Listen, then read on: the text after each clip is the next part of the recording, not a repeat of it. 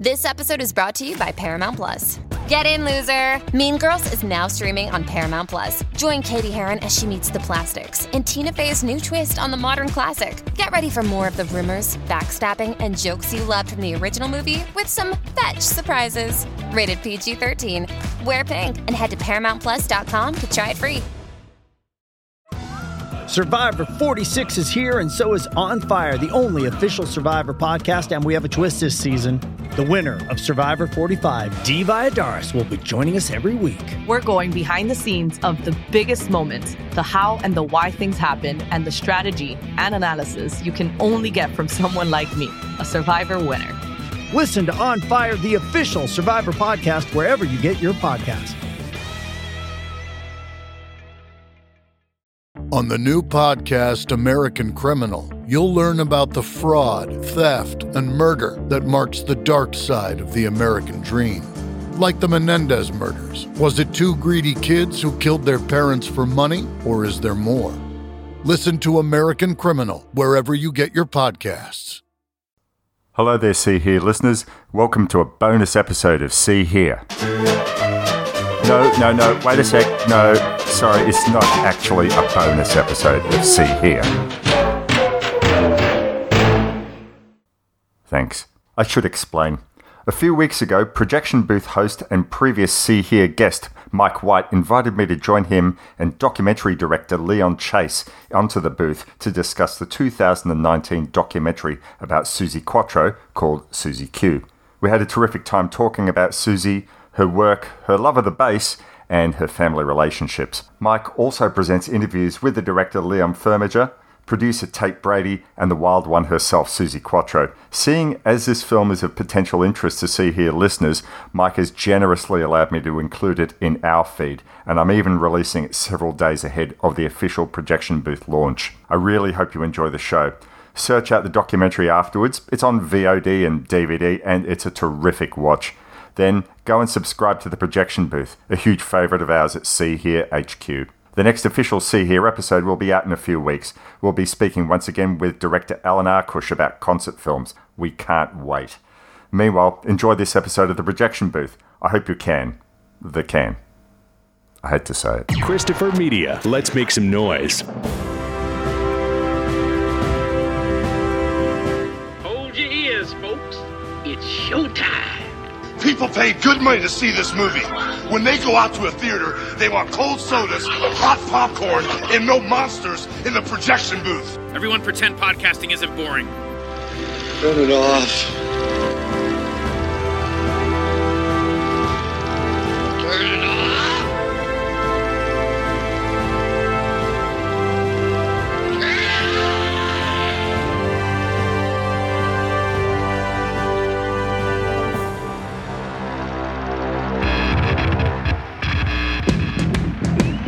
My mother used to say to me, "Where are you running?" I don't know, I say, but I'm running. I don't know why. I'm still like that now. I was in a very musical family with 5 kids, and it was right after watching the Beatles, as neighborhood girls got on the phone, what about an all-girl band? We were the earliest female group that rocked hard, didn't play like girls, like Tinky Tinky, imagine the influence of Detroit. My brother had set up Mickey Mouse coming in. An offer was made that he wanted just her. It devastated them, and it devastated me. I didn't know anybody, didn't go anywhere. It was really, really lonely. Then I would say Suzi Quatro came out of the ashes. He was the first and broke the ice and kicked the door for us gals. I've never seen a woman with an instrument in a band. At that time, rock was a male-orientated business. She has transcended her gender. She is now just considered an icon. A lot of girls that tried to be Suzi Quatro, but when it's in the DNA, you can't fake that. Certainly her position in being like the first woman leading a band, having hits like that. This woman has so much energy, so much talent. She could have done anything. She started expanding her career. In fact, that was hard on the marriage. Strange how people don't like you to step out of a box, do they? And I refuse to be boxed. And there's a whole chunk of growing up that got missed out. That's the person I'm trying to address now, that little girl. Yeah, I wouldn't tell her not to go. Just stop running so fast. She did far more than show that women could play music. She showed us that we could be who we were. Because with Susie, there was never a question. Susie had a dream in Detroit, and all these years later, she is still living that dream. That is amazing.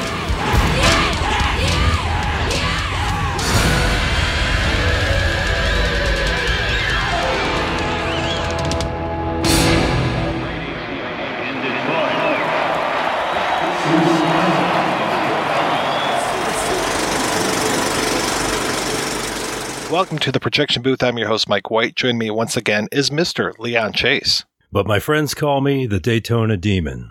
Also back in the booth is Mr. Morris Bursztynski. What's shaking, pal?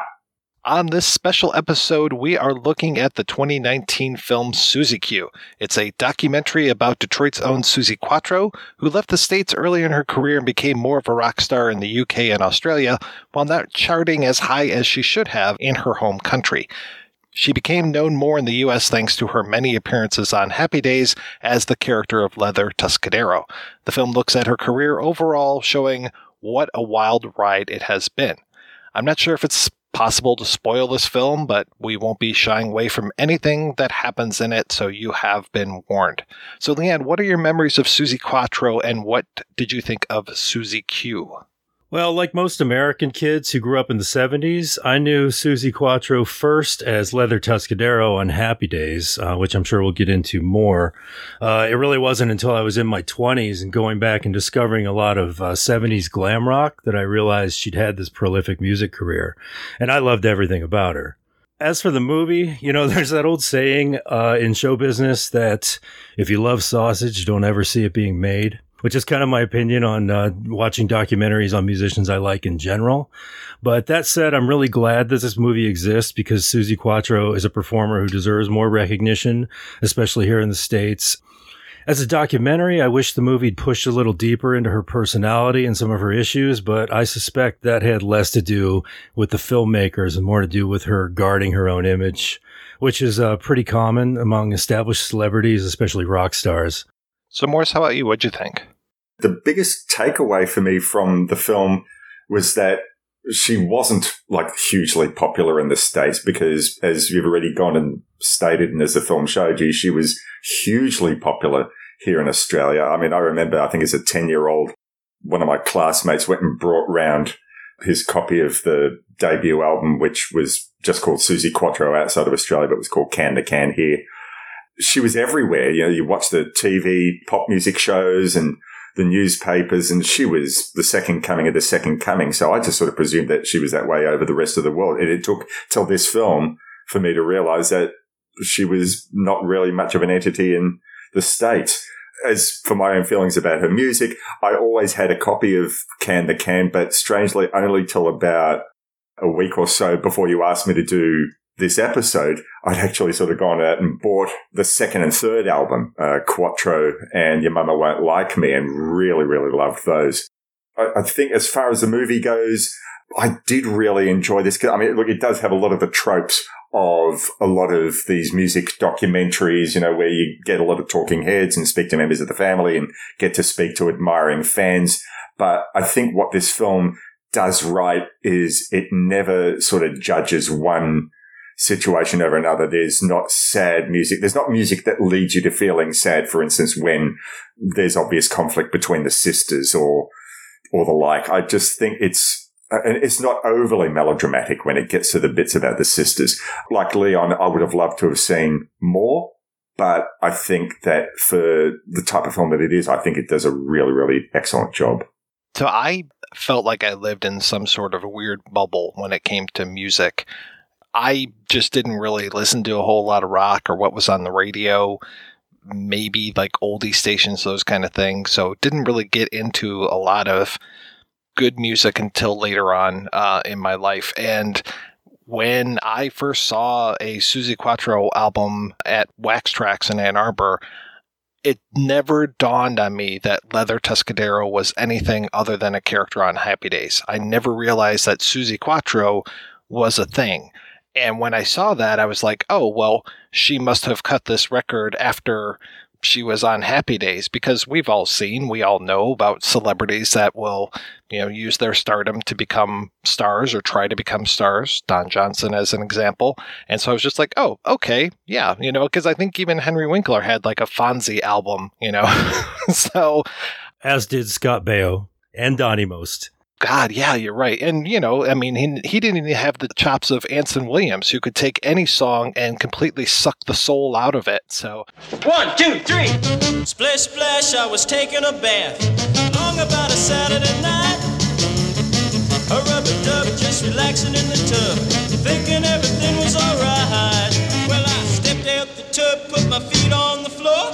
I wrapped the towel around me and I opened the door. And then I splish splash, I jumped back in the bath. Well, how was I to know there was a party going on? There was a splishing and a splashing, reeling with the feeling, rolling and a strolling, moving and a grooving. Hey, yeah!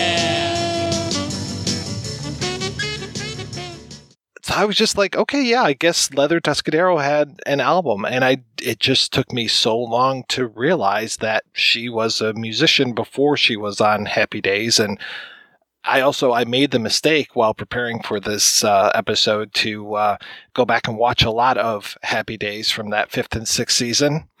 And I can't remember if what season we had Fonzie jumping the shark, but I feel like I was in post-shark territory. Yeah, that was definitely the era of Happy Days, where even as a kid, I was very conscious that they'd kind of given up on the concept of it being in the 50s.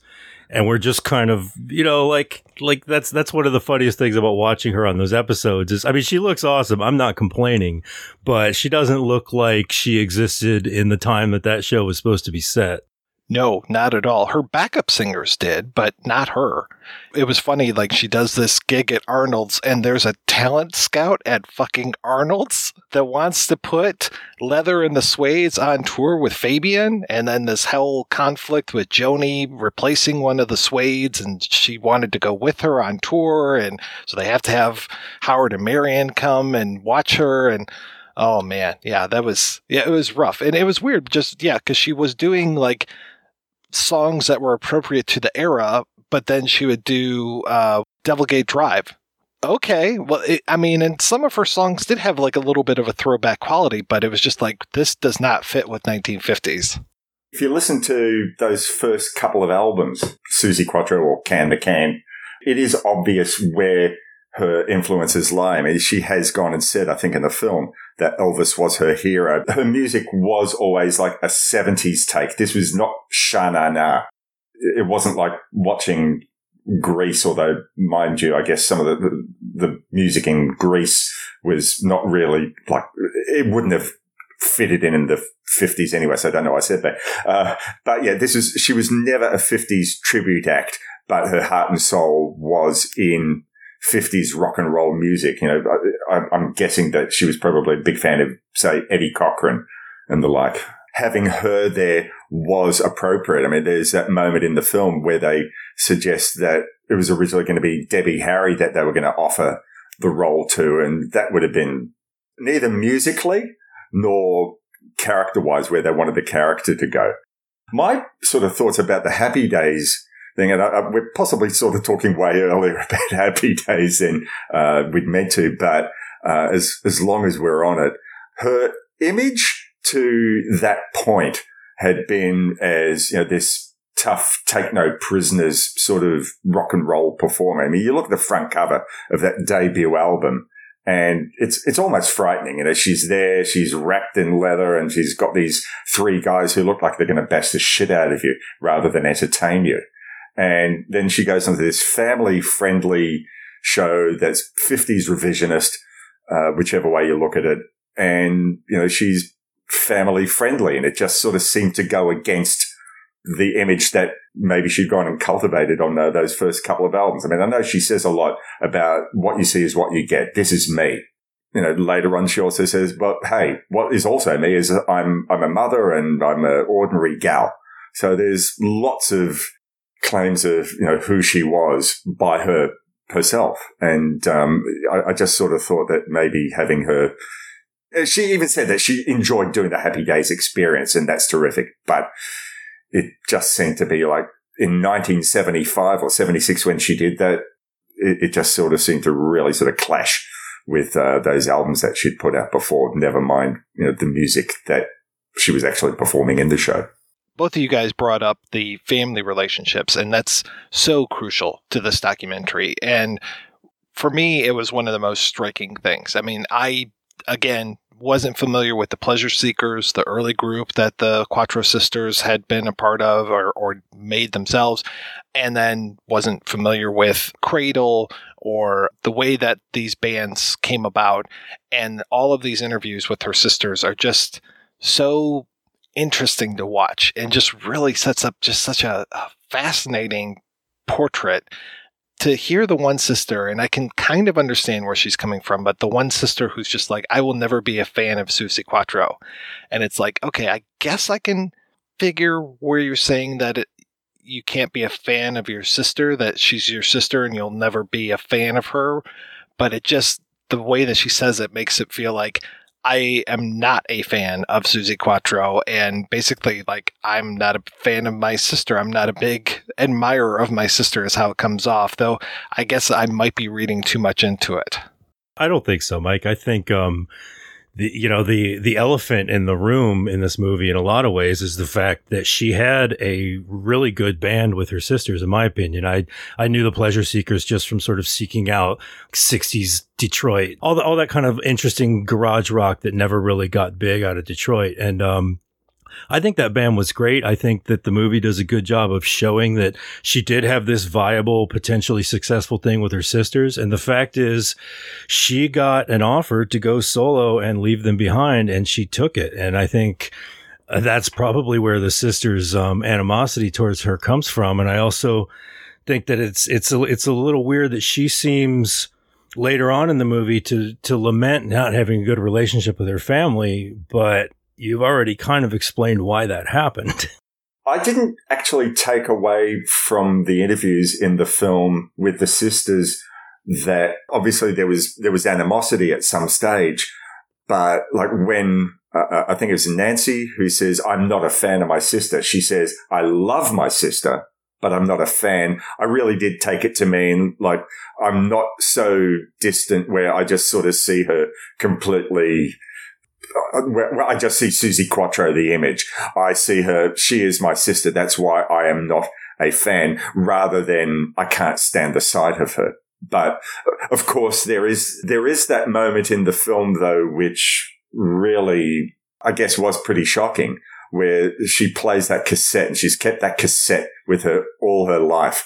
And for those who haven't seen it yet, there was a moment where she, I think it was in 1974, the family, knowing that she's in London, send her a tape that they've made around the Thanksgiving table, and she receives it at Christmas. And it has them saying things like, well, what do you think of Suzi's success? Oh, yeah, look, I'm surprised because she's not really that talented. She's a sloppy bass player. And Suzi says, that really, really cut me deep. And according to what you're saying there, Leon, it's understandable. They're talking from a place of hurt. And Suzi, I don't know whether at the time she thought, well, I can sort of understand this, or whether she was genuinely thinking, I don't get what the problem is. I've gone off to do my own thing. Can't they be happy for me? I would have liked that dynamic maybe to have been a little bit more explored. But on the other hand, I am grateful that the film doesn't completely turn into a big melodrama, a big soap opera. So, yeah, because you got a lot of plates are spinning in this movie, because there's the family stuff, there's her career, having your own husband as part of the band, so having that family part of it, her as an alien in the UK, and then the whole idea of why is she successful every place but her own country is a major theme in this too. You know, you sit any family down and you start asking them about old issues, and you're going to get an earful. So, you know, we do have to keep it in that context. I don't think that when the sister makes the comment about her, not about her not being a fan, I think that is about not really buying into the image, but I think is very common if you do know someone personally who's had some public success. You're an example. I mean, you are a successful filmmaker. Your wife is a successful actress. I don't know if you would say I'm a fan of my wife, or if it's just she's my wife, so I can't necessarily be a fan, like have that admiration relationship that you have with someone who's in a public space, because you get to see what that person is like when they're not on stage. It would have been interesting to have known if they would have asked the question, are you proud of your sister? What the response to that would have been, because that's the litmus test. Can you, if they're not proud, then maybe there's still some lingering resentment. Pride and being a fan are two different things. I'm also fascinated by the kind of person who keeps a tape like that. I was wondering myself, I'm like, this isn't just something that they kind of recreated for this. This really sounds and feels like it's the real thing, because there are other times in the documentary, obviously they're not shooting planes coming into Australia and they're just taking a filter and shooting something now, or using stock footage and then making it look like it was 1972 or whenever she does her first tour of Australia. So it's like, okay, well, that, there's fakery that we buy in documentaries where we're just like, okay, this is not pure. This has not been taken from archival footage. This is just something that we're doing to represent something. But then, you sit down and you have that tape playing and the quotes coming up of what they're saying around the Thanksgiving table. And it's just like, wow, she kept that tape. Man, that's really something to take you down a notch every time you listen to it. That's got to be so hurtful. I just wanted to sort of take the conversation a bit away from the family for a moment, but because you mentioned there, Mike, about what's archival and what's been set up, I think you can have something that's both. So there's this moment in the film which I'm wondering, what is this from? There's the moment fairly early on after she's first gone to London and Mickie Most is trying to work out, what do I do with her? And you see them in a hotel room, and she's sitting, I think, behind a piano or something. Or no, she's holding a bass. And he's trying to work out with her, I'm not sure how we can go with the arrangement of this song. You have to think about what you want to do with it, and I'll come and see you tomorrow. We'll talk a little bit more about it. And we know it's definitely from that era because her hair's still frizzy. This is, before she became big. So, I mean, I know that later on in the 80s, electronic press kits were a big thing. She hadn't even released a record yet. Why were they doing an electronic press kit? I mean, did such a thing even exist? I'm sort of trying to work, why was this being filmed? And given that there are a couple of shots that are edited together, it's not even like someone has a Super 8 camera and they're just recording this for its own posterity. It's edited. So I'd really be curious to know what that footage is. Was it staged? Was it natural? And if it was natural, what was it being recorded for? It just seemed very peculiar. It seems so staged to me, especially when he walks out the door and then we just kind of I think there's a slow push or just a little bit of a zoom in on her. And it's just like, okay. But yeah, you're right. It's like, was this a news segment or were they going to shoot a documentary at this time or what? Yeah, it just seemed really out of left field. Yeah, my guess based on the footage was that was probably a documentary with a budget or some kind of TV special maybe, but it's also if they're staging it, there's some pretty raw moments to be staging as well. The whole thing is a little boggling. One thing that they do address throughout the entire thing is the whole idea of a woman in the 70s and being a rocker. And it was one of those it just wasn't done. It wasn't nearly as common as it might be today. I look at the charts and I mean, you can't call Taylor Swift a rocker or whatever, but I mean, somebody like a Taylor Swift, if you go back far enough, it's okay, thanks to Suzi Quatro being this very strong person, strong personality, we can have women who own their own career, their own image, and are able to do this kind of stuff. So I'm so glad that they have these voices of women who I really admire. I mean, I was a huge L7 fan when I first heard them. KT Tungstall, Debbie Harry, so many great interviews with female rock stars that say that they owe a lot to Suzi Quatro and what she was able to do. There's one moment in the movie that just floors me, which is this whole thing where she's on a talk show and they have her turn around and then smack her ass.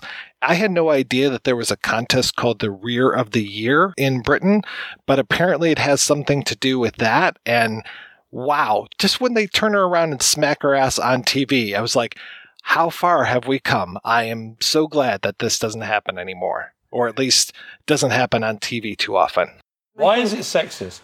You know, the objectification of men, it doesn't diminish their economic or professional power, but when you objectify women, you get the pay gap, you get discrimination in the workplace. So I think actually women who self-objectify their bodies in entertainment tend to make more money than the women who don't. So that argument doesn't wash. I don't think so, and I don't think a lot of women are putting... Linda Evangelista didn't get out of bed for less than 10 grand. I'm glad that you sent out that link to that article, Mike, because it adds a little bit of context to what we see in the film. It doesn't excuse Russell Harty's behavior, but that whole rear of the year thing, that is very much of a time. I thought that was 70s, but it turns out like that was 1982. Now, last month, I think it was, Mike, when you joined us for See Here, we were speaking about The Kids Are All Right, and we saw Russell Harty on that program as well. And it sort of seemed like, Daltrey and Entwistle really didn't want to have much to do with him, and he was trying to get information out of them that they didn't want to give. I wonder what else Russell Harty has done. And then seeing this moment in the film where he just smacks her ass, I'm thinking, oh my Lord, what is going on here? And I read an interview outside of the link that you said where Susie said, if he'd tried that shit backstage, I would have punched him in the jaw. And I'm just sort of wondering whether punching him in the jaw on set, on the TV set, because she said I was too professional to do that. I'm wondering whether punching him in the jaw on TV would have actually been a bad career move at all. I think she could have gotten away with it.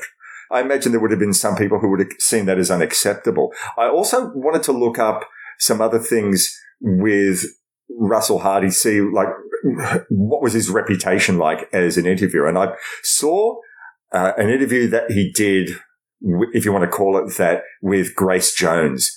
And okay, fair enough, Grace Jones does have the reputation for being maybe a little bit difficult in interviews, but, really he treated her patronizingly, and so she gave it back to him. And it was a terrible interview. So I thought, well, maybe he's just generally crap with pop stars or maybe with interviews in general, because then I saw Grace Jones with Joan Rivers, and also I saw her with Don Lane, who was like an American Tonight Show interviewer who worked in Australia. And she was perfectly fine with both of them, funny and vivacious and humorous, and told great stories, but just with Russell Harty.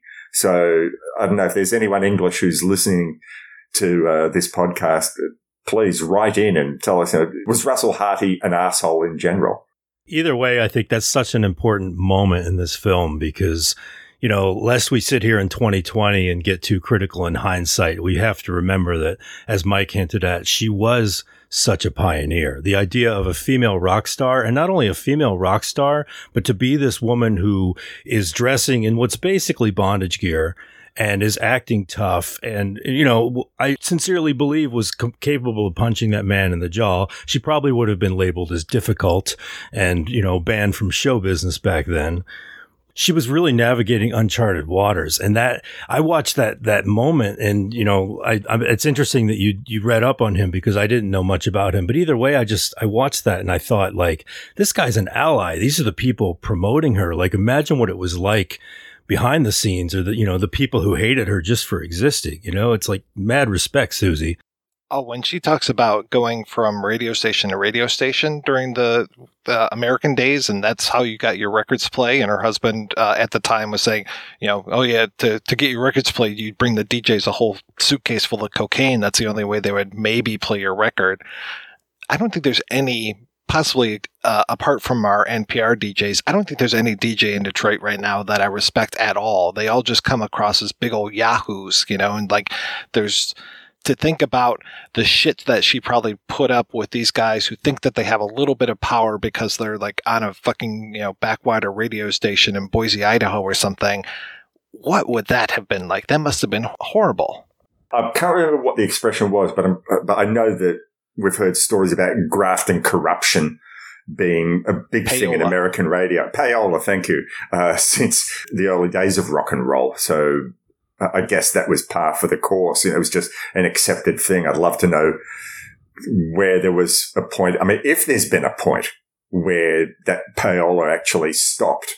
In this day and age where more and more people are listening to their music through other means, whether even getting your new music on the radio is even a thing anymore. I'm talking aside from what we call here the public access stations or your college radio stations, which seem to be the only things that might play something new. Everything else is just tried and true.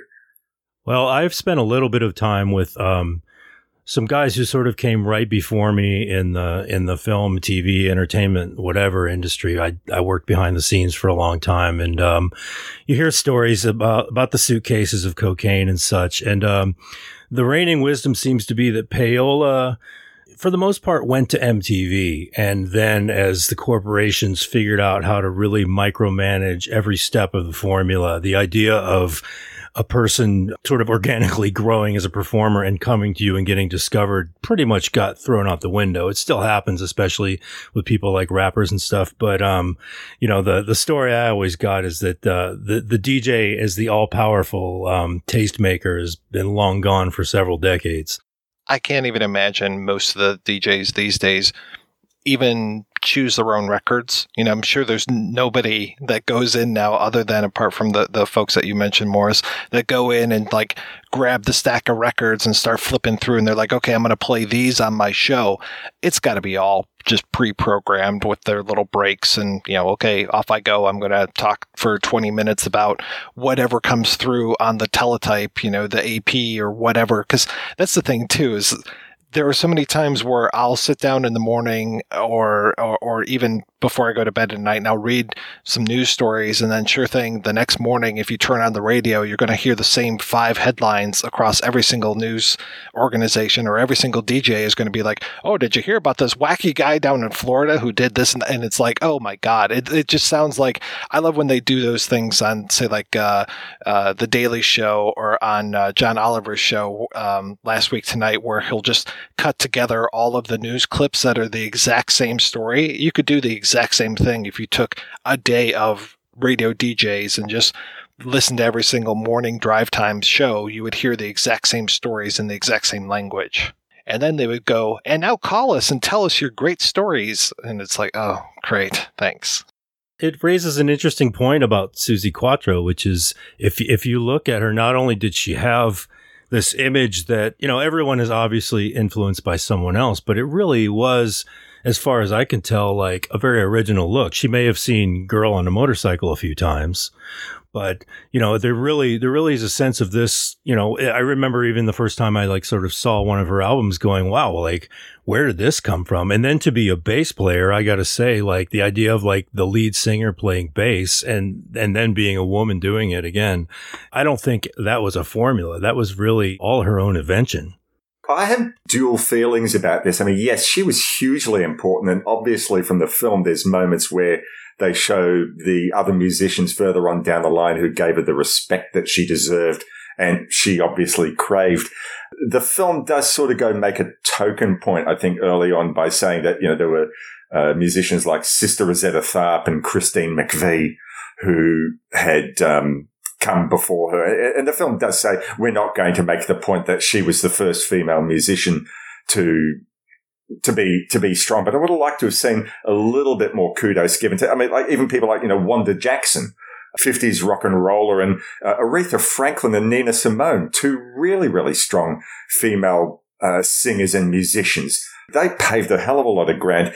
And even though Carol Kaye was not a singer in the public eye, but she was a strong female bass player who really had to hold her own amongst many male musicians, and she got their respect because she did the job. And I'd be surprised if Suzi wasn't a fan of any of those people. And yes, she came up with something that was fresh, but I'd have liked to have seen a little bit more talked about those who came before and paved the way for her as much as she paved the way in a rock and roll sense for the musicians that you've already gone and mentioned, Mike.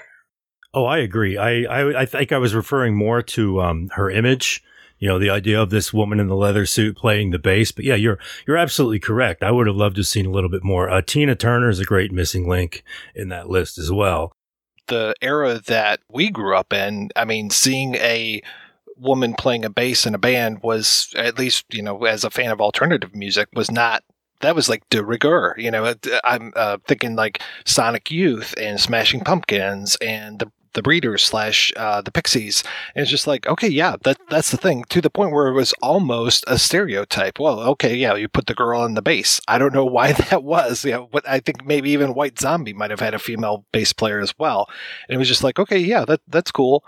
Her and that freaking huge bass. I mean, I kept trying to picture her setting that thing down. It probably would have come up to at least her neck. It just looked almost as tall as she is. And just, yeah, she could play the shit out of that bass. And I was so glad when they finally figured out, okay, we're going to feature the bass in these songs and make this her instrument, because otherwise they were, like they do with a lot of music mixes, they were just burying the bass. It was just, they were carrying the load of the percussion and it wasn't doing that much on its own, but she could really make that thing sing.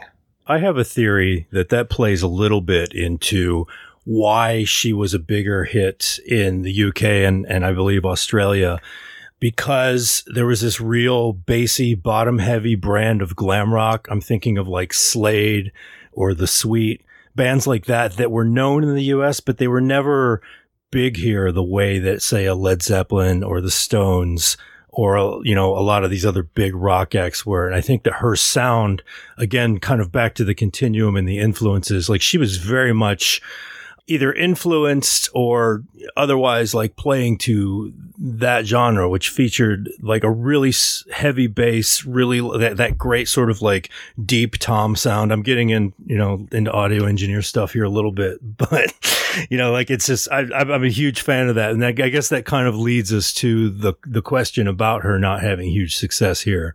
My perception about why she hit it really big in Australia has less to do with the glam rock era. And I know that she's actually said she never saw herself as a glam rock artist. And I probably, on the whole, tend to agree with her on that. But in Australia, from like the late 60s into the early 70s, the big thing, if you were to go see a band in the clubs, or, listen to the radio, was heavy blues-based music. I mean, our version of Woodstock was the Sunbury Music Festival. Sunbury's like a little town just maybe a few kilometres outside of Melbourne. And the Sunbury festivals in the early 70s, I think for 3-4 years, were absolutely huge. And there were bands that played no bullshit, no nonsense, heavy blues-based boogie music. So you're thinking of bands like Billy Thorpe and the Aztecs and Buster Brown, Lobby Lloyd, Chain, and Carson and the Kevin Borich Express.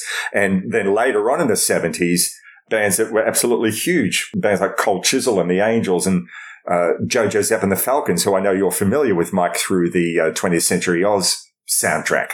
All those bands were part of the Australian top 40 and general part of the musical landscape. So here comes Suzi Quatro, who's playing her brand of rock and roll, and it fits in completely with the music that we were listening to from our own backyard. So it makes complete sense why she was popular here. I can't say for certain why she wasn't popular in the States, unless except for your theory, Leon, that they associated her more with the glam rock era, and glam didn't seem to be a big thing in the States. But yeah, so, I mean, some of the glam bands were very big here, like Sweet. Sweet was huge over here.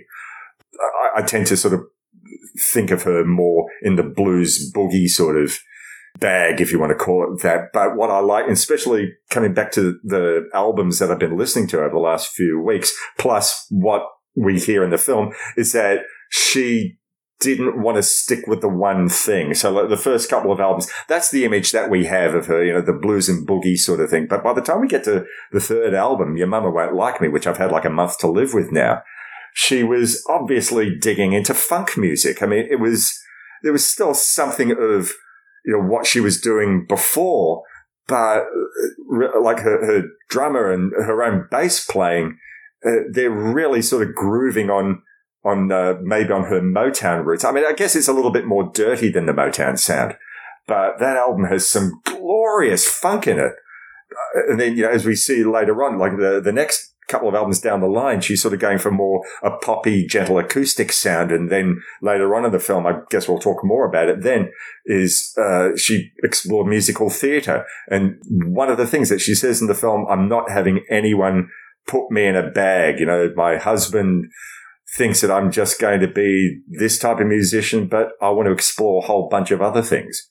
And it really, as early as 75 or 76, when Your Mama Don't Like Me came out, that was already evidence that she was wanting to try something different. And obviously, she says, I don't want to do the Leather Tuscadero thing anymore because they're going to get the impression that that's all I can do. And I think that's as much associated with those first two albums, a much gentler, family-friendly version of that, but still associated with that tough leather image. She was ready to do something else. And so huge respect to her for doing that.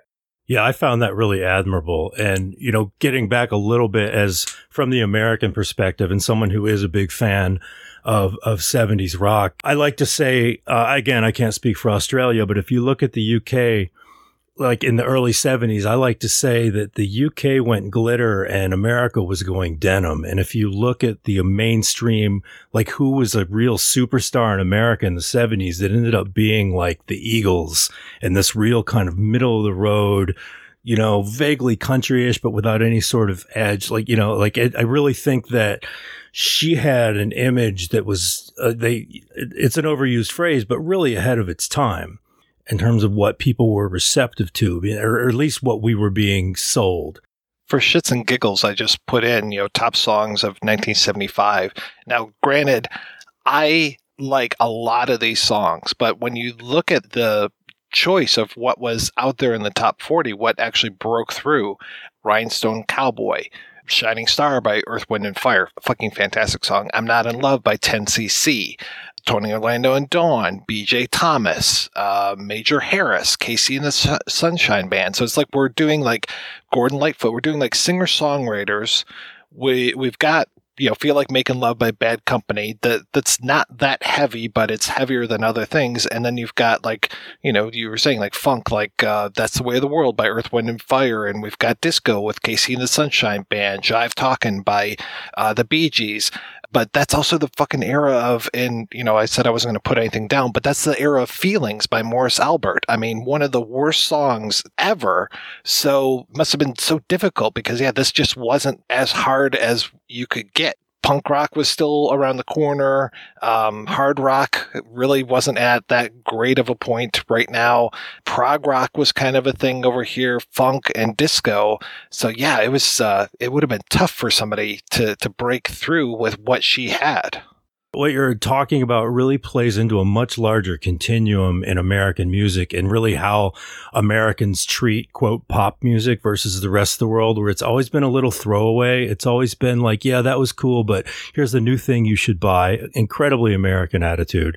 And if you look, America culturally has been absolutely amazing at inventing musical genres and then throwing them away until some other country picks it up and does something awesome with it and sells it back to us. And I mean, that's going back really, to the Beatles at least, and she's just, it makes complete sense to me that she would get much more recognition abroad because this country has just always been about, well, what can I sell you? And particularly in the 70s, I think once again, we were making all this great, really interesting rock in the 60s. And then as the industry became more and more an industry, in the States, at least, it was really becoming about what kind of feel good thing can we sell that everybody's going to enjoy? Again, back to the Happy Days thing, really. Yeah, you started Happy Days, you ended Happy Days. It all comes back in a big circle. Wasn't that the period where Kiss was just starting to make it big? I mean, Kiss Alive, was that 1975 or 76? And they were pretty big, like about, the time. Well, I mean, okay, I guess, Susie Q was coming in earlier than before they broke big, but Kiss showed that a loud rock band could still sort of break through the singer-songwriter or the middle of the road things that maybe Barry Manilow or Barbara Streisand were putting down. Kiss came up earlier because I was trying to think of, well, who was doing some version of what might be considered glam in America. And Kiss was really the ones that sort of picked that mantle up. Though born and raised in the southern suburbs of Detroit, I'm a Kiss fan. But in terms of the actual, in terms of heaviness, if we're really rating those songs, they were still, the way that Kiss was recorded was not, on par with what AC/DC was doing, or what the Sweet was doing, just in terms of sort of sonic impact, But yeah, I think you're correct. They were one of the only ones. Them, Alice Cooper, who Alice Cooper would tell you that Kiss ripped him off completely.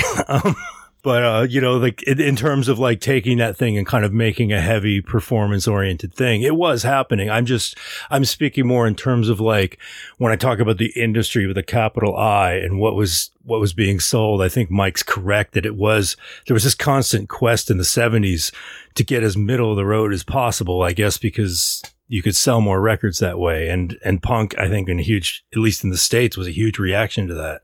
Well, and don't forget, too, that the only top 10 or number one hit that Kiss had was fucking Beth, So it's like their songs were selling and they had massive fans. I think they called themselves the Kiss Army. But yet it's like fucking Disco Duck is, number one song in the country at the time. So it's just that's the thing. It's so frustrating when you're watching Suzy Q, the documentary, and you're seeing this song, number one in the UK, number one in Sweden, number one in Portugal, didn't chart in the US. And it's it was tough to break through because we had Don't Pull Your Love Out on Me Baby or the Rubber Band Man or these kind of things were the ones in the top 40 hits of the year. So yeah, stuff like the things that we're talking about, the Sweet, fucking New York Dolls, Kiss, any of these things, they're not going to break through. They're not going to cut through the noise of top 40 radio. There would have probably been a lot of regional hits. I mean, yeah, sure, there was not going to be as many rock and roll bands that were going to sweep the whole country. But, one of my beloved collections of music is the Nuggets box set that Lenny Kaye assembled. They're all regional hits. I mean, there might have been a couple that sort of broke out of just one state, but it seems like though these were more, here are the songs that people forgot. But it seems like there were always pockets of people who, as long as they could put on a guitar or get behind a drum kit, and play the bass, would still sort of love what the possibilities that rock and roll music could do. And but yeah, look, I guess it is a shame that America as a whole, as you put it like that, won't buy into that. There's another piece to that puzzle, which we've touched on a little bit, because if I think about 70s rock, yes, rock was huge in America. And a lot of that was bands like the Stones and Led Zeppelin, but there was an enormous amount of really great, what they call classic rock now coming out in that era. And when I think about a classic, who was making really great, innovative, heavy rock and roll in the 70s, I think of Van Halen. And then what I also think of is how incredibly entrenched all that was in a very male, macho, boys club kind of thing, which, don't get me wrong, as a little kid, as a little boy, I absolutely loved it. But I can also see that there is a sexism that has not gone away that was a million times worse back then. And I think there really was a really negative response in America to the idea of any woman who's not a soul singer or, a Leslie Gore type or a nice, sweet Carole King type. I think that there was really a lot of resentment almost toward any woman who dared to get up and claim to be a rocker, as we've seen with, lest we forget, the Runaways as well. She's talking about at one point how they come back from a tour as the Pleasure Seekers, and it's like, okay, we come back to Detroit, and now we've got, the MC5, and, you think of other artists from that time, and you can sit there and go, okay, MC5, Iggy and the Stooges, Bob Seger, Ted Nugent, and it's just, boys after boys after boys after boys. Given that, punk is not necessarily my specialty, but it does seem to me that the role of punk music did level the playing field somewhat, but maybe that's once again not from an American perspective. But yeah, certainly I think in England, where, well, mind you, another American expat who had to take on a band of British musicians, I'm thinking Chrissie Hynde of the Pretenders, in the States, Patti Smith, Susie Sue. I'm imagining that punk in general sort of thought, well, fuck that patriarchy. We're just going to strap on the guitars and we're going to make beautiful noise. But yeah, in terms of the classic rock, yeah, maybe there was far less of that. How many classic rock songs are about girls just turning 17? The opening song to the first album by my favorite band ever, unfortunately.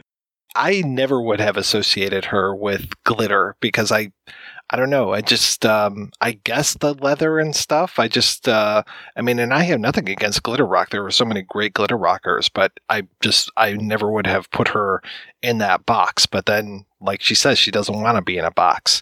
That is an interesting thing about the Runaways. I had never associated, so I'm kind of jumping around a little bit, but I had never associated her image with the Runaways as strongly as they make the case for in the movie. And just that I never have, I guess because growing up with Joan Jett being a solo artist, Joan Jett, like I wasn't even that familiar with the Runaways. And so when they were talking about how Joan Jett would get approached by people who insisted that she was Suzi Quatro or that Suzi Quatro had done the things that Joan Jett did, it boggled my mind. I really just never would have confused those two. I find it interesting how they mention in the film that Joan Jett wanted to be a clone of, I mean, look, yeah, I guess like you, Mike, if I would have sat down and thought about it, I thought, oh yeah, I guess she probably would have been a fan, but the level of idol worship just, wow. Yeah. I never would have guessed that. And actually just sort of coming back to the Happy Days thing, that's where Suzi, I guess it's not where she ended her acting career, but it's sort of where it stopped. At that time, she didn't sort of decide to make a lot more of a thing about it. And there's that movie in the 80s that Paul Schrader wrote and directed called Light of Day, which features Joan Jett. And I was sort of thinking while doing prep for this, I reckon I would have liked to have seen Suzi Quatro in the part that Joan Jett did, playing alongside Michael Fox. Is that a film that you gents have seen? Oh, yes. I have not seen it. This is a little bit of a side note, but fun fact, that film was shot in Cleveland, and there's a scene where there's a new wave band opening for them, fronted by Trent Reznor. That's true, yes. Yes, it is.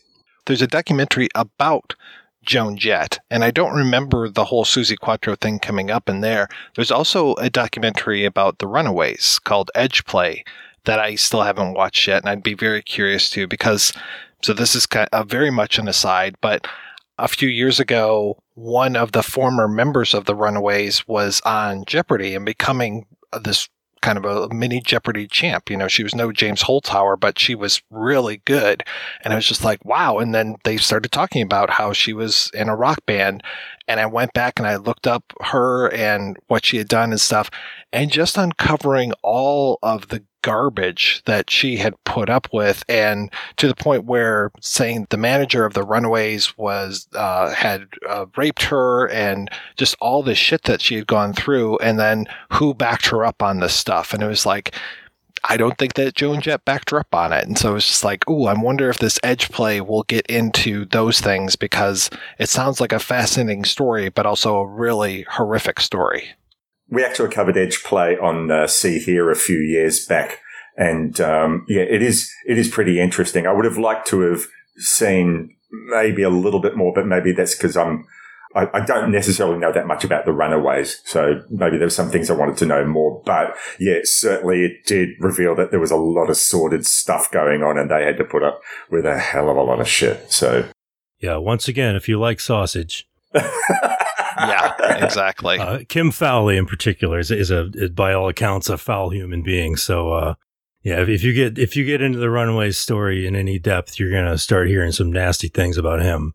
Yep, that's exactly who I was talking about. I couldn't remember the gentleman's name, though he doesn't sound like a gentleman.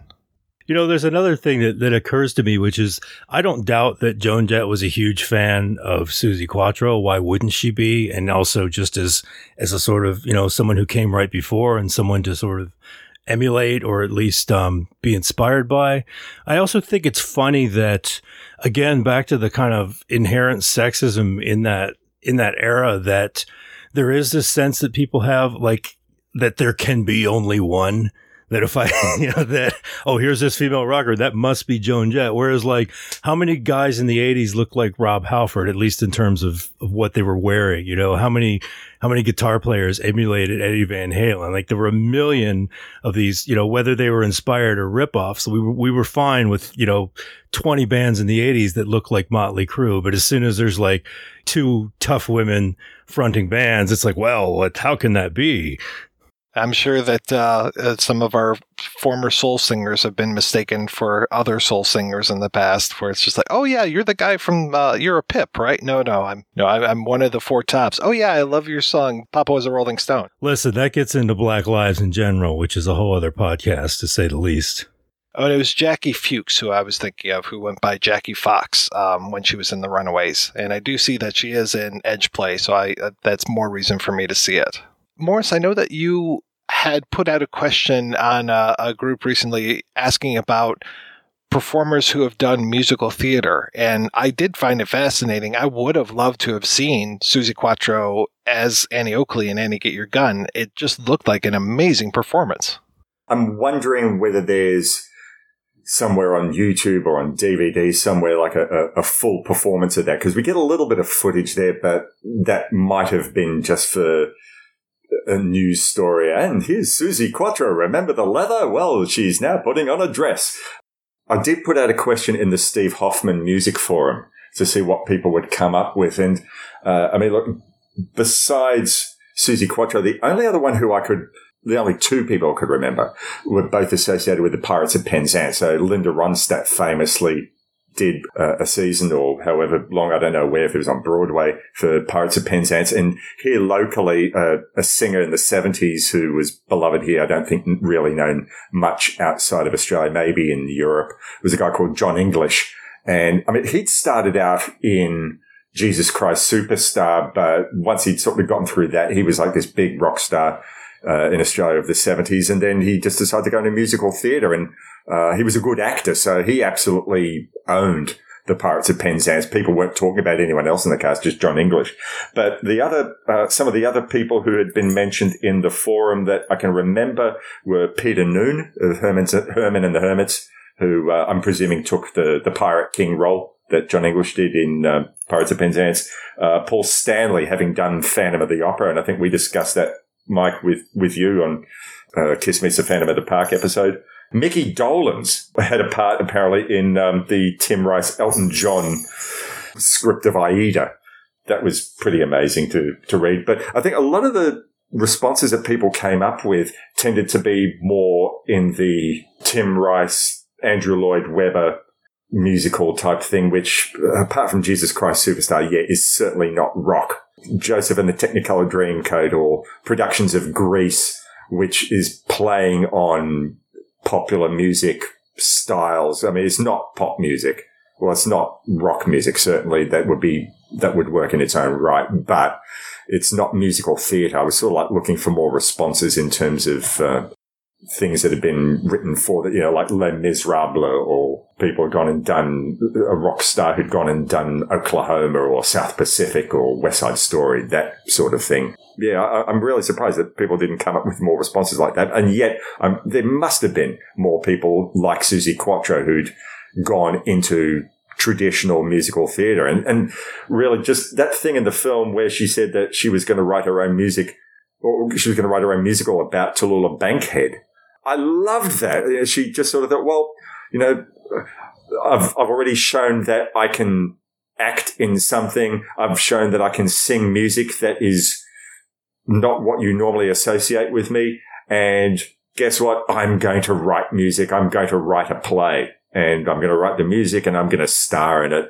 And they went to some great pains in the film to sort of show that, Tallulah Bankhead and Annie Oakley were very much characters simpatico with Suzi Quatro. So I absolutely loved that. I loved finding that out. And once again, coming back to what we were discussing early on in the film about, did the film go far enough? And, maybe another half hour would have been great, but I really do think that there are a lot of things in this film that I just came away thinking, I did not know that. And really, that was fantastic. I just loved learning that sort of stuff, that she had that connection to other forms of music and something I wouldn't necessarily have associated her with. Yeah, the one that popped to my mind when we were talking about this was I knew that Joan Jett had been in a cast of Rocky Horror Picture Show. I also assumed that she would have been at least Frankenfurter, but she ended up being Columbia. So I'm surprised that she didn't have a bigger part. Not that there are any small parts in that movie, but just, or production, I should say. But I know that I've seen women play Frankenfurter, so I assumed that she would be that, kind of build up to her performance, build up to her coming on screen, rather than her being one of Frank's helpers. I'm married to a professional actor, so I have a little bit of insight into this. That could very much be a business decision as well. The idea of taking risks on people who, shall we say, are accustomed to a rock star lifestyle versus an incredibly disciplined Broadway lifestyle, and what it really takes in terms of the hours and the rehearsals, and to put it in after, night after night. I know people who've done Broadway shows, and it's really, it's like being a professional athlete. It's really above and beyond. So I wouldn't be surprised if, with some of that sort of boutique casting, it might be on the production side where they're a little hesitant to take a chance on somebody like that. It always floors me when I hear those stories of Broadway actors that are in two productions in one night, where they'll do a bit part in one and then run across the street and change and be in another production. Cynthia Nixon. Yeah, she did that. Who I only just saw last night watching Amadeus. So I had to sort of look twice and think, is that her? Oh my God. So it is. All right, guys, let's go ahead and take a quick break, and we're going to play a pair of interviews. First, we're going to hear from Suzi Quatro herself, and then we'll hear from some of the folks behind Suzi Q, director Liam Furbinger and producer Tate Brady. And we'll be back with both of those right after these brief messages. How to continue a television series after a major actor has left the cast. Part 2, The Blake 7 Method. Remove the character from the script. Introduce a new replacement character. Eventually, few of the original characters will be present, and the series will barely resemble its original form. For more about British science fiction television, listen to the British Invaders podcast. www.britishinvaders.com. Let me ask you a question. Are you getting enough? I bet you'd love more, right? Well, AdamandEve.com wants to give you more with 10 free gifts. First, you'll get a sexy surprise for her. Second, a specially selected toy for him. And third, a little something we know you'll both enjoy. Plus, you'll get 6 full-length adult movies on DVD. And number 10, free shipping on your entire order. So what do you have to do to get your 10 free gifts? It's not hard. Just go to AdamandEve.com and select any one item. It could be an adventurous new toy, sexy piece of lingerie, or anything you desire. Just enter offer code BOOTH at checkout, and you'll get all 10 free gifts. Go check out AdamandEve.com today. Select one item and get 10 free gifts, including free shipping when you enter offer code BOOTH. That's BOOTH at AdamandEve.com. Hi there, faithful Projection Booth listener, Chris Stashew here. If you're looking for even more deep dive film discussion, both old and new, on and off the cinematic beaten path, check out the Culture Cast. Every episode, I'm joined by a different guest as we traverse the cinema landscape, talking about not only our monthly theme, but also some of the year's biggest films. I'm even joined by the host of the Projection Booth, the one and only Mike White. So if you want to listen to even more conversations on film, head on over to culturecast.com or find it on all podcatchers, both Android and iOS. I'm Chris Cooling from Forgotten TV. and you're listening to The Projection Booth, the ultimate movie podcast. Ms. Quattro, thank you so much for taking the time to talk to me. I've been a fan of yours for a while, especially because you come from Detroit, which is where I'm at right now. And I'm curious, where did you grow up in the city? I was born and raised in Grosse Pointe Woods, suburb. And then we moved to Grosse Pointe Farms when I was about 14. And then we were in that. So I was only ever in two houses. The one on Torrey Road in Grosse Pointe Woods is like my heart. I've left my heart there. And then we moved to a place on Allard Road, just by 7 Mile and Mac, around there. What kind of role did music play when you were growing up? My father worked for General Motors in the daytime, and in the evening he was a musician. He had 5 kids, and we were all very musical. We all played various instruments. I myself play classical piano and percussion. I read, write, and play both instruments. And when I was 14 and we started our first band, I tell this story it was after seeing the Beatles on the Ed Sullivan Show. And everybody, all the girls were on the phone, 2 sisters, one of my sisters, and another girl that lived down the road. We were talking after the Beatles on the phone, and we decided to form a band, and everybody chose an instrument, and I didn't speak up quick enough. So it was said to me, "You're going to play bass." And I said, "Okay." And lucky for me, when I put it on, my dad gave me, for my first bass, it's amazing. I make musicians green. I had a 1957 Fender Precision given to me to learn on. It was written in the stars I was going to be a serious bass player, Do they make smaller basses? Because that thing looks like it's as tall as you are. I know, and when people say that, I just want to punch them. It just doesn't occur to me. I said to my dad, "Do you have a bass?" "Yes, I do." "Can I have it?" "Yes, you can." He gave it to me. I didn't know there were smaller basses. So really, because I didn't know it, I just learned on that. And when I play a smaller one now, it feels like a toy. But no, I didn't know, and I don't care. I like the big bass. I like the long neck. I like the heavy body. It just suits me perfect. Most people that know me say it looks like I was born playing a bass guitar. You said that you could read and write music. Did your dad teach you, or did you actually have formal training? I had formal training in percussion and piano. Self-taught on bass. And I play guitar as well. So properly trained percussion, piano, and then self-taught bass. And I play enough guitar to write songs. And I'm not a good guitar player, though, because I was one of these unusual bass players that didn't fail on guitar and then go to bass, And a lot of them did, but not me. I just went to the bass. When I was young, I used to get a big, long broom and put rubber bands around it and pretend to pluck a standard bass, believe it or not. So that was always in my wavelength. And also, what I always remember is all the family trips we took, which were numerous because, 5 kids, you're not going to go on a plane. It's going to be too expensive. A lot of them were car trips, and we always had sing-songs. And my dad would always be going, doom, ba-doom, ba-doom, ba-doom, doom, doom. And I used to think, damn, he's got the best part. So I always had this in my head. I'm a natural bass player. It's just natural instrument for me. How did you get approached to be a subject of a documentary all about you? Well, there was an aborted documentary about 18 years ago by a good friend of mine. She was actually a bass player for a very short time in the Runaways, Vicky Blue.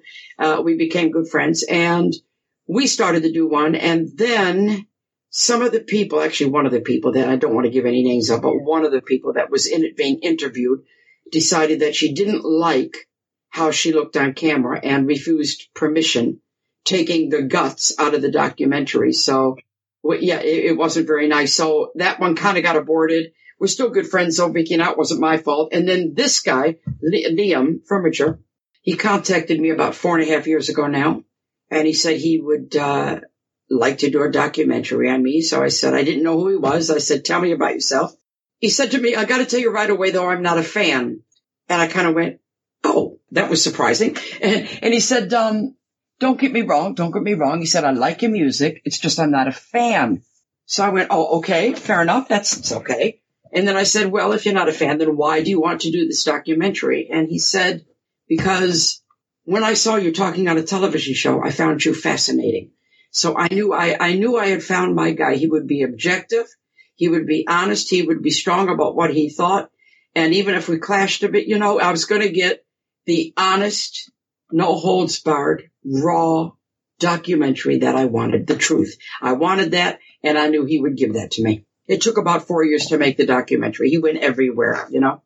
Well, yeah. How is that working with him and then also seeing your life? I mean, gosh, you've been in this business for so long and then seeing it all just kind of taken down to like 90 minutes or so. It doesn't seem like 90 minutes. It seems like it lasts for 6 days when you watch it because it's your life up there. So you're like going, oh my God. It's a strange reaction, you know? You almost want to run away. It's just strange to see your life up on the screen. You know, some of the things people said, they just humbled me. I was crying half the time when I was watching it. And, you know, some of the things made me hurt. Some of them made me laugh. Some of them made me smile. It was warts and all. And it affects me every time I watch it. If you were to see your life on the screen, you'd be the same. You just kind of go, oh my God. Oh my God. I did all that. Oh my God. And somebody says something nice, you go, oh my God. You're forever going, oh my God. Full disclosure, I am a child of the 70s, so my first exposure to you was on Happy Days. So I knew that you had acted in that. And then I'm a fan of Midsommar, and I see you on that, and then I'm just like, oh my God, I didn't realize that she had worked more. And then I looked up your filmography, and I'm just like, wow, you've done so much acting, and then to find out that you've written books and just your radio show, just so many things. And it's like they just get barely touched on in the doc. It just adds to your full character of just how inventive you are. I'm an artiste. I have to put it that way. I didn't get in the business for a minute. I got in it for a lifetime. You know, entertaining is my big thing, and rock and roll obviously is in my heart and in my soul. But I always knew that I would not be boxed in, and I would do whatever this big ball of wax that is called being an artist it will allow me to do, you know? And I hope I have the sense not to try to do something I can't. But all the things I've done, they've all been about communicating, creating, and entertaining.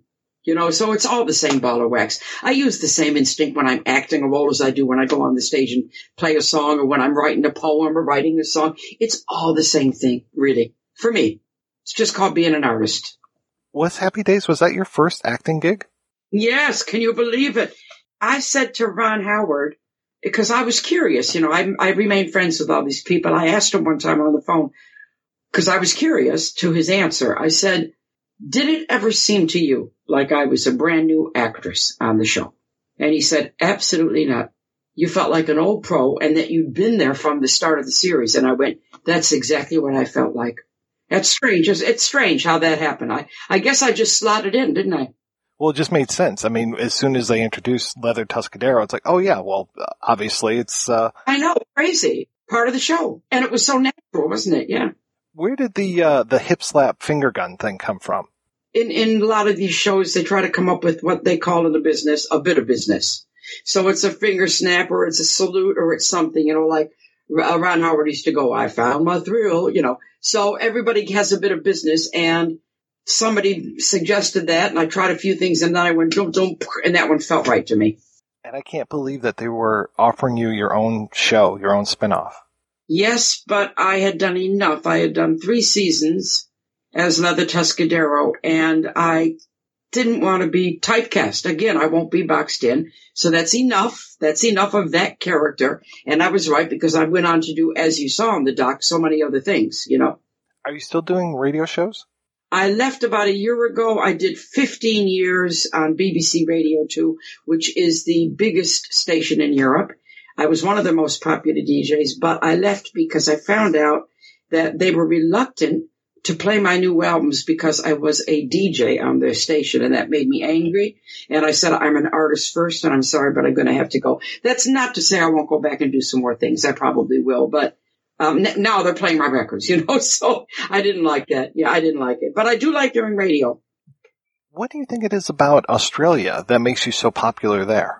I don't know. People have always asked me that. Japan and Australia were always my 2 biggest markets. I mean, you know, I've had number ones in every country, but Australia is particularly good. I don't know what it is, and I get asked that by Australian people too. There's something about us, me and them, that we just connected from day one. They've taken me in as one of their own. They understand me. We've grown up together. We've kind of have had a love affair since day one. I always say we are lovers and we should never get married. What do you feel your relationship is with England? Because you've been over there, what, more than half your life? I don't know how it happened. You know, I didn't plan this. I had 2 offers in the same week, one from Elektra Records, and they saw the band, Cradle, and they didn't like the band at all, and they offered me a solo contract. Mickey Most came in the same week to record at Motown. He saw the band, he didn't like the band, and he only wanted me. So Elektra wanted me to go to New York and get a guy band around me and become the next Janis Joplin. Mickey Most said, come to England, I'll put a boy band around you, and I will make you into the first Suzi Quatro. So that's kind of like a no-brainer, right? And I came here, and it just took about 18 months before I had success. So in all that 18 months, I'm putting down roots, you know. And then I fell in love with my guitar player, so putting down roots again. And I ended up just staying. It wasn't planned. And now my kids are English and, you know, whatever. But I'm always, as you can hear, I don't lose my accent. I am an American in England. I always will be. But I do like it here. I do like it. I love it where I live and travel all the time. I come back a lot to America. I always toured there. Been back there a few times lately. I did several radio shows from there, documentaries. I had my 60th in Detroit, my 65th in Detroit. I got the Michigan Rock and Roll Hall of Fame award. I got the She-Vox of Fame in January in L.A., and then I went in Texas and got the Woman of Valor award. So I've been back and forth quite a bit, you know. It's not like I don't come home. I was so glad to see Alice Cooper in the documentary. I can't imagine what it was like touring with him when you were both so young. Well, it was welcome to my nightmare. We did 85 shows. But I mean it nicely. We've known each other a very long time. He always calls me his little sister. Did I read right that you were now learning German? I'm married to a German man for 27 years now, and we actually live in separate countries. He lives in Hamburg and I live in England, and we go back and forth, which is great, except when there's a pandemic. And then it's not so great. So we were 2.5 months apart. You know, that's not good. But now I'm going there again at the end of this month, because I went there for my 70th birthday, and then I had to come back to the UK and quarantine for 2 weeks, and now I'm going back again. So, and I don't speak German, though. I mean, he's never spoken German with me. He always speaks English. Are you still touring? Nonstop. I did 85 shows last year. I had one of the busiest years since the 70s. Was certainly high as a kite. My album No Control came out, which is, I think, one of my finest albums. Got absolute rave reviews around the world. I've never had such reviews. They were dissecting the songs and quoting lyrics back to me. And I did it, wrote and produced it with my son, which was unexpected. We didn't know it was going to happen. We just thought we were having some fun. And all of a sudden it was serious. My documentary came out again to rave reviews, and I mean rave. It's gone all over the world very successfully. I'm working on the movie of my life now. Of course, I'm not gigging right now, but I think if it goes ahead, the gigs are going to start again in September. So I work all the time. I am a working artist. That's what I am. And we're now writing songs for the next album together, and we've done 14 already. Do you ever regret that leather became your trademark? I mean, doesn't that get hot on stage? I do make the joke sometimes. I say, right, how dumb am I? I chose the heaviest instrument. I play bass guitar and the hottest outfit. How dumb am I? You know, no, you know, I don't know. I just, it's funny. It's funny to me that happened. I'm so used to wearing it now, and it actually keeps me fit, to tell you the truth. You know, how many 70-year-olds do you know that can jog 5 miles? How many 70-year-olds or 69, the last gig I did, do you know that can do 2-hour show on stage with the leather jumpsuit and the bass guitar and be jogging around and singing and playing and do everything I do? And I'm not a quiet performer, and not even be out of breath at the end of the show. Sounds like rock and roll is keeping you young. It is. That's what it is. My husband gets quite annoyed. Why aren't you out of breath? Sorry, but I'm not. Going back to the question of boiling down your life to a documentary, I mean, were there things that you wanted in there or things that you wanted to express that you weren't able to in the time that was allotted? No. In fact, it was quite a nice long documentary. I think we covered everything sufficiently. I said everything I wanted to say. The record was put straight. You saw me warts and all, which is what I wanted. I am pleased. I'm so pleased with how he did it. I think he created a work of art. He did a bloody good job. Ms. Quattro, thank you so much. This was such an honor to talk with you. My pleasure. Thank you very much. I hope you got everything you needed.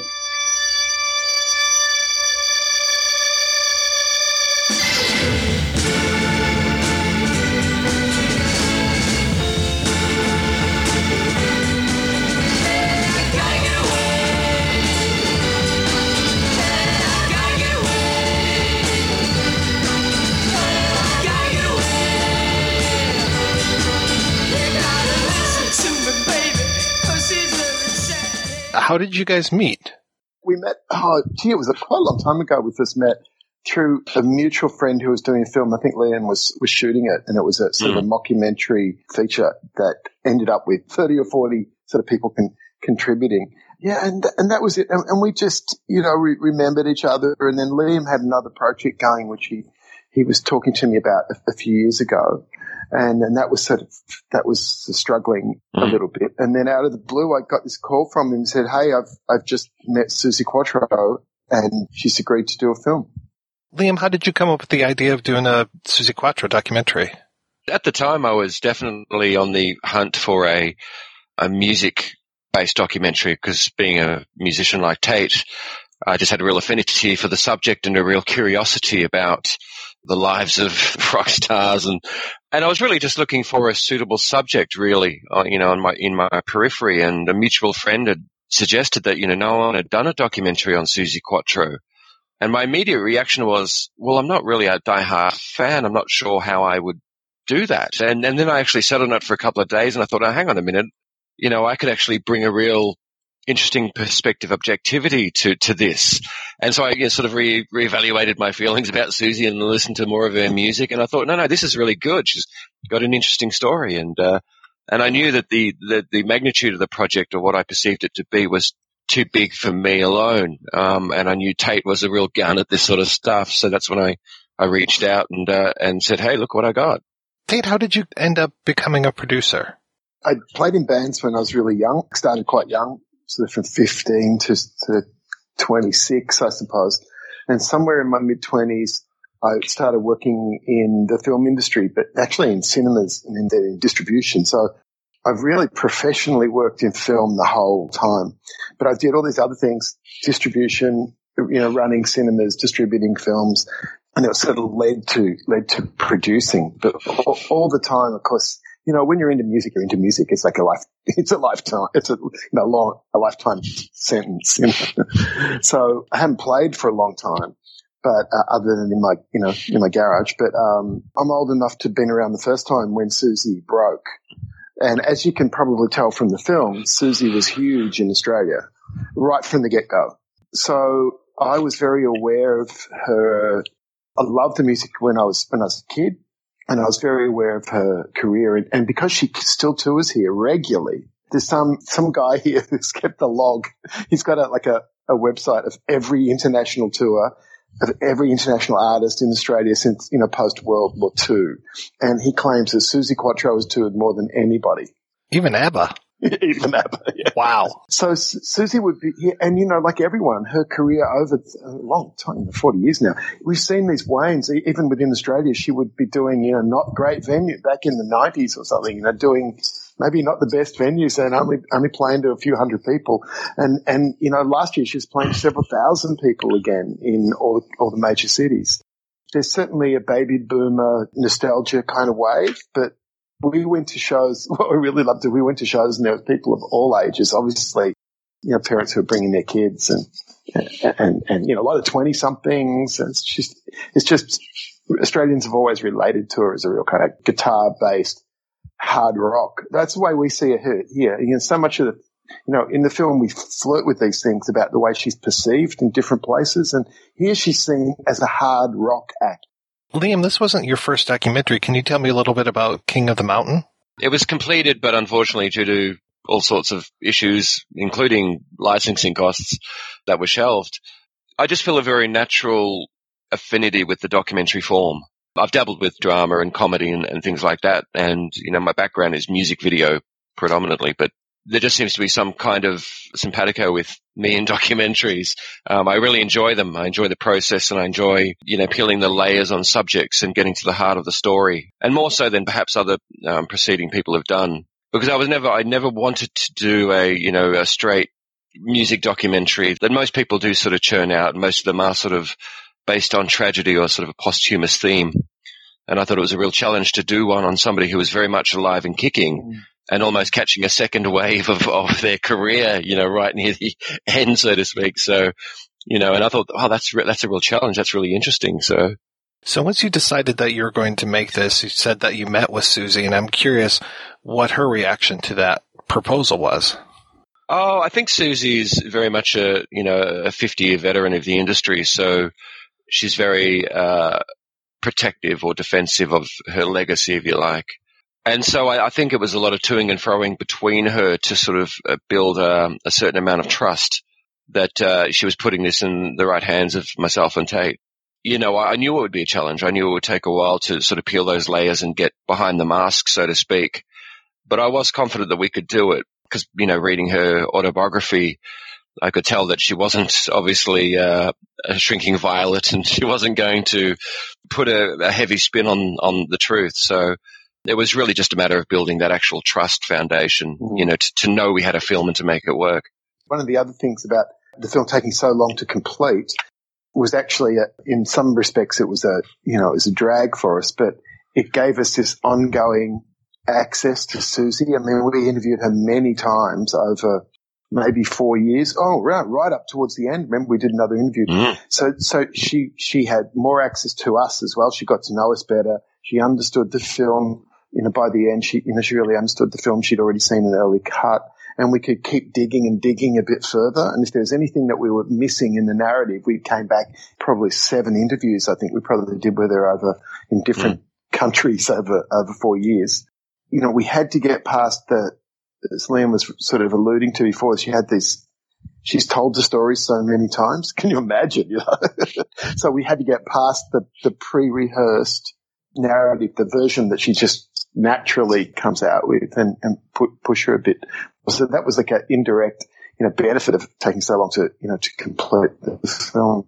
Exactly. We always wanted to get to the subject. We knew that's the kind of person she is. She's very driven, and we knew that she'd done all these different things, like even moving into musical theatre and writing and publishing poetry. And not a lot of rock stars, do that. So that was a really nice device. The idea of her poetry throughout, and just kind of framing up different moments of her life with that. That was very clever. Creatively speaking, what she does is maybe unconsciously very off the moment, very biographical. So if you look at Susie's songs and what she was recording through her career, they were almost chapter marks of where she was at that time or what she was experiencing. And that's true of the poetry as well. So it was a real blessing to be able to utilize not only the songs, but those poetry pieces as chapters almost, as indicators. How did you finally manage to break through that facade? I'm very curious. Was it just a matter of the time, or were there certain things where you were able to finally connect with her and where you would actually be like, oh, I'm seeing something that I haven't seen before? Well, we were recording at her house in England, and Tate had joined us for that journey, that particular trip. On the first day of filming, we felt like we weren't getting anywhere. We had the crew there, we had the lights there. And so Tate actually suggested at the end of that day that maybe I would come back the next day just by myself and leave the crew at home, and I would just do the sound and the lights by myself. And that was really the breakthrough moment, because then it became much more of a conversational piece between two friends, if you like. We were just in this room alone together for hours. And that's when she really opened up, because she wasn't performing for the camera anymore or, for the people in the room. She was just having a very honest, sincere conversation. And I think at that moment it was a good, marks stroke by Tate to suggest that. But I knew at that moment we definitely had a film, more than a film, something that was really interesting. With those subsequent interviews, did you leave everybody at home, or was she more comfortable now if, say, Tate came with you? I think it triggered a point of trust at that point. So it really didn't matter who was there after that. It became just a very open dialogue, if you like. That was my most enjoyable part of the experience, was those moments. Liam said that he's not a fan, but Tate, are you a fan of Suzi Quatro, or were you a fan of her work before you started this project? I was definitely aware of all the original albums through the 70s. Am I a Monster fan? No. I mean, we've met the mega fans. I'm not a mega fan. But, of course, working on it for so long and revisiting all the material as we did, you know, I have come to really love most of the albums. You know, some are certainly better than others. And there are a couple later albums, even into the, I guess it's the 90s. She starts to go a bit soft. But those first few records, they're also incredibly well produced. I mean, Mike Chapman's an absolute genius. And I realized later that no one covers those songs because they're really hard to reproduce. There's a few producing tricks that Lenny and Susie talk about and Mike talks about, you know, where he speeds up. I think it's in the film, you know, they sped it up a tiny bit, that he would double track guitars and just lift the drums right up in the mix, like the drums are the dominant instrument, and then he double tracks Susie's vocals and things like this. They were, you know, pretty ahead of their time for 1973, 1974. And I just always knew there was something special about those records. But my favorite song of all, honestly, is actually a ballad that Mike Chapman wrote called The Girl from Detroit City, which is like a cruisy Motown kind of, you know, R&B groove that we just love. And when was that, Liam? Like quite recent, right? Yeah, I think it was in the last, 5 years ago. She did that with Mike as an add-on for the box set release of hers, the compilation. Yeah. And it was just, it's a wonderful track and a killer bass line. And surprisingly, Mike wrote the lyrics to it. You would imagine that was Susie writing those lyrics. They're so personal and so autobiographical, but it was actually Mike who penned it. And obviously he knows her because he absolutely nailed it. What were some of the biggest challenges, Liam, that you had making this documentary? I think the biggest challenge, and I think it's true of, you know, any filmmaker wherever you are, and that is financing, especially when you're dealing with a subject matter that requires so much licensing and permissions and the songs alone. If you don't know who to talk to, if you don't know which, you know, tracks to grease, you're just paying through the nose for this stuff, and it's very prohibitive if you don't get the support and the investment required. A lot of similar documentaries stall exactly because of that reason, and that's certainly my experience. What had to have been tough, too, because you point out in the documentary that she was switching labels quite often. It gets so messy over time where even an individual song might be licensed to like 3 or 4 different parties now, you know, because people have done other deals, like Nicky Chin's publishing is handled by somebody else for North America and stuff like that. But it's true that in a way that was the hardest thing because we got fantastic access. Everyone that we approached, with one exception, was happy to talk to us and made it work and fit into the schedule because they all these people who knew Susie's, you know, role and knew the history and knew her significance, they were happy to, you know, to testify to that. And that was that. I thought that would be the hard bit. But no, Alice and, you know, Henry Winkler and Cherie Curry, Joan, that was actually easy. You know, I mean, organizing our schedules, that was another matter. I mean, we chased Joan Jett and her schedule for 2 or 3 years. And then the irony was we ended up interviewing her on tour in Melbourne, you know, 5 minutes from my office. We would have gone to the world to get the interview. And Alice too. Remember Alice at the venue, which is also 5 minutes from the office, you know. So we had some good fortune there, again, through the benefit of having time where we eventually waited and they came to us. Their enthusiasm and willingness to sort of participate is simply because they all did recognize that Susie had been sort of unfairly marginalized and her legacy kind of pushed aside. And so I think that's why, you know, they all put their hand up and just said, yeah, when do you want us? It surprised Tate and myself immensely because we did think that was going to be a real challenge, but it wasn't. That was the easy part. Well, I'm sure that the licensing couldn't have been a surprise to you as far as how difficult that was. Was there anything that kind of shocked you as far as we thought this was going to be the simple thing and then it ends up being the hard thing? Certainly one thing was wanting to find, you know, archive material that wasn't, you know, that everyone had not seen. You know, that was a lazy, cheap 1 hour television version would have had a third of the number of interviews and a third of the number of songs and wouldn't have done the archive research that we did. Although I realized in the YouTube era or the Google era, people are used to seeing all this material, but they see a low-res version on their computer and it kind of looks okay, but they don't understand that the film, you've really got to try and get the originals or best quality scans and things like that. And same with music video clips from, say, TV appearances or whatever. We're talking about material from the 70s and 80s, and a lot of that had disappeared and was lost. The BBC famously reused their videotapes, that like anyone going into that era just, I know whole feature films that, TV movies that were erased by the BBC. But the personal stuff and the important stuff of the subject matter was, not the headache that we kind of expected, I suppose. The other thing was that at some point in the middle of the process, we started pitching the film when we're talking to Americans.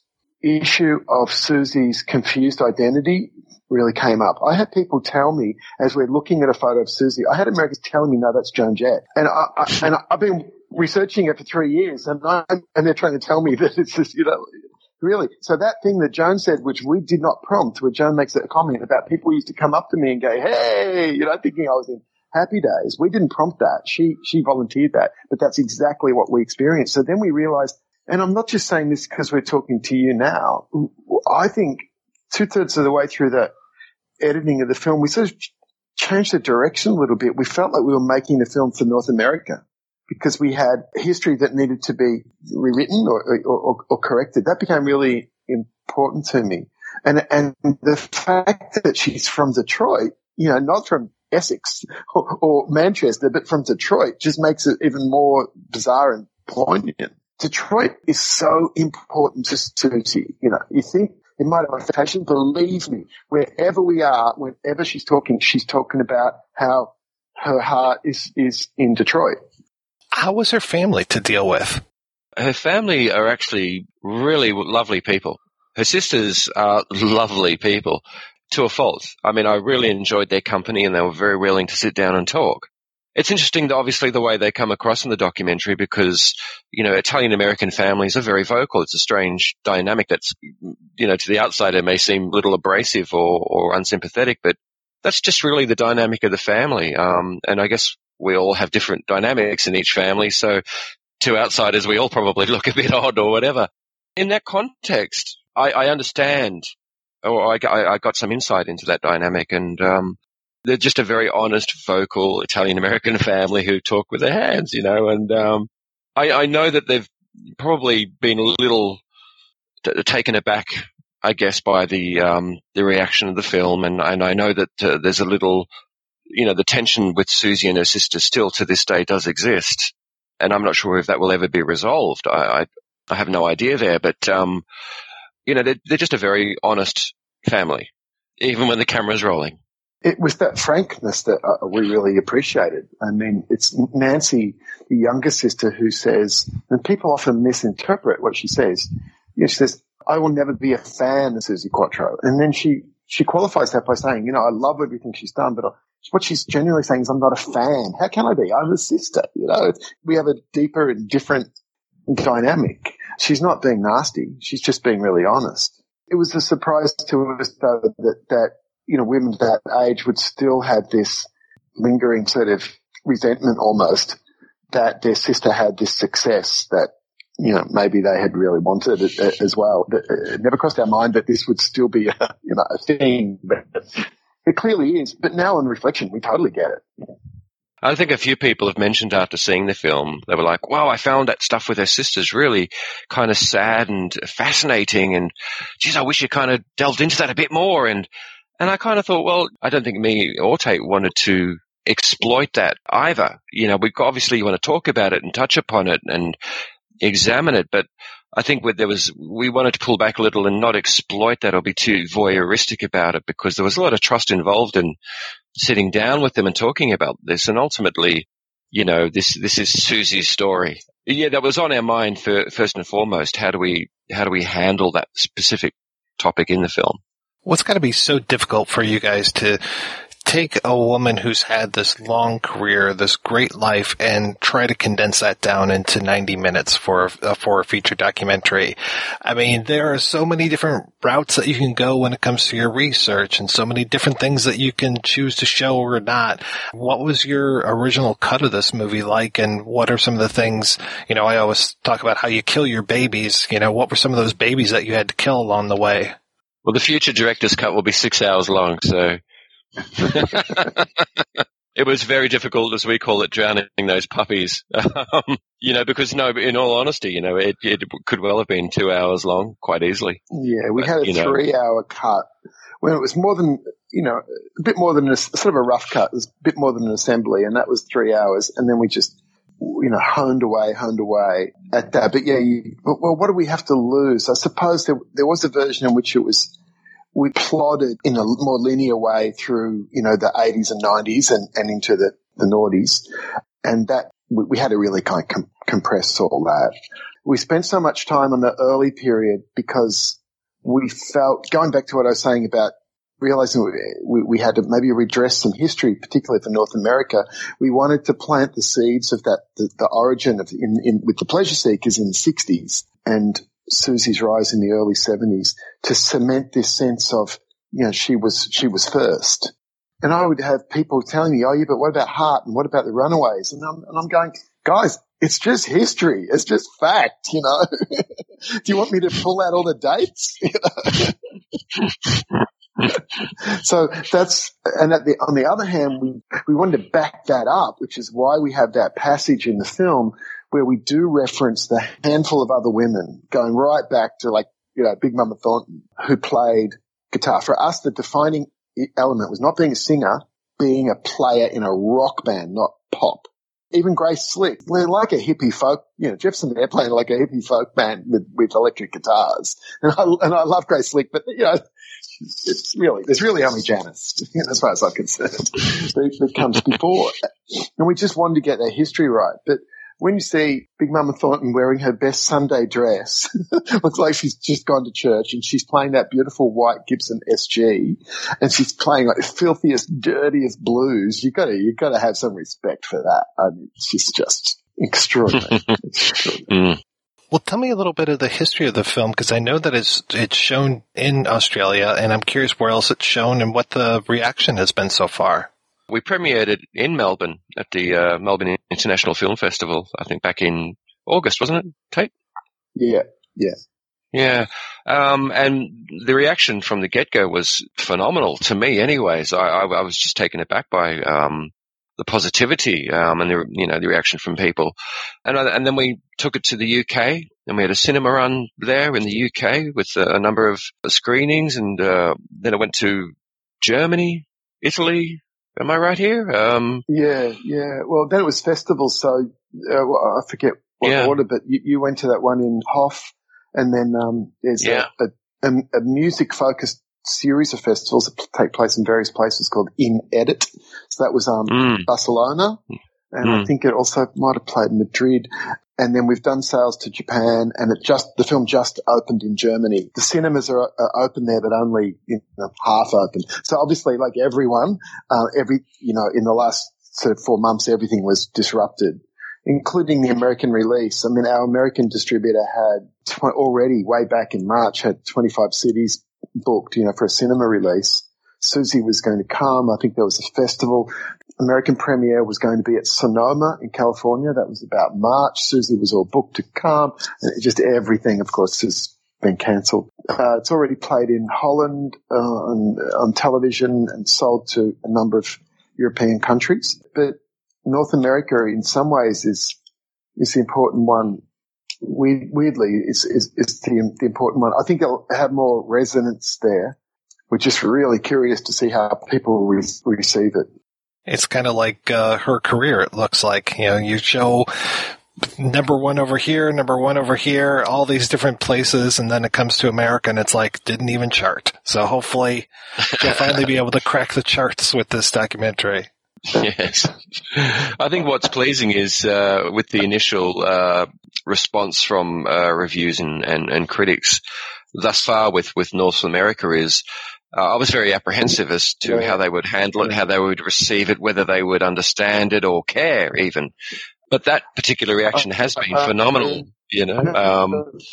The reviewers actually understand what the film's about. They understand the intent. They actually understand that Susie's legacy has been marginalized and criminally forgotten, and that it's time to celebrate her again. And, you know, that gives me real hope, you know, that maybe we have sort of got it right.